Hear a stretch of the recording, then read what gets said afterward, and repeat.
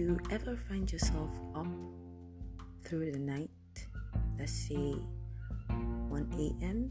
through to like 2 a.m., and you're not at a night vigil, please. Or if you're ever like up really early in the morning from 4:30 through to just before 6, because dudes, once it's like 5:45, those crows are always on time.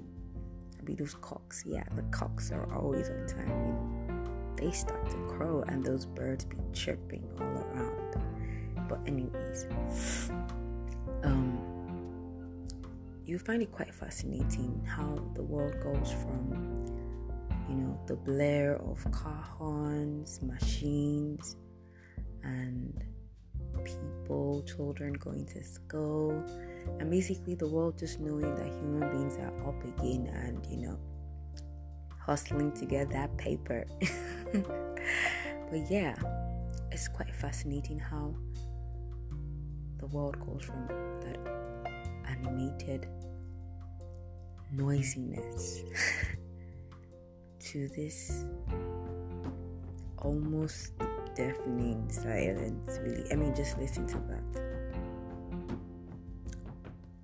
Yeah, that's the sound of all the generators in Nigeria probably being switched off already. It's really quiet at 1:25 a.m.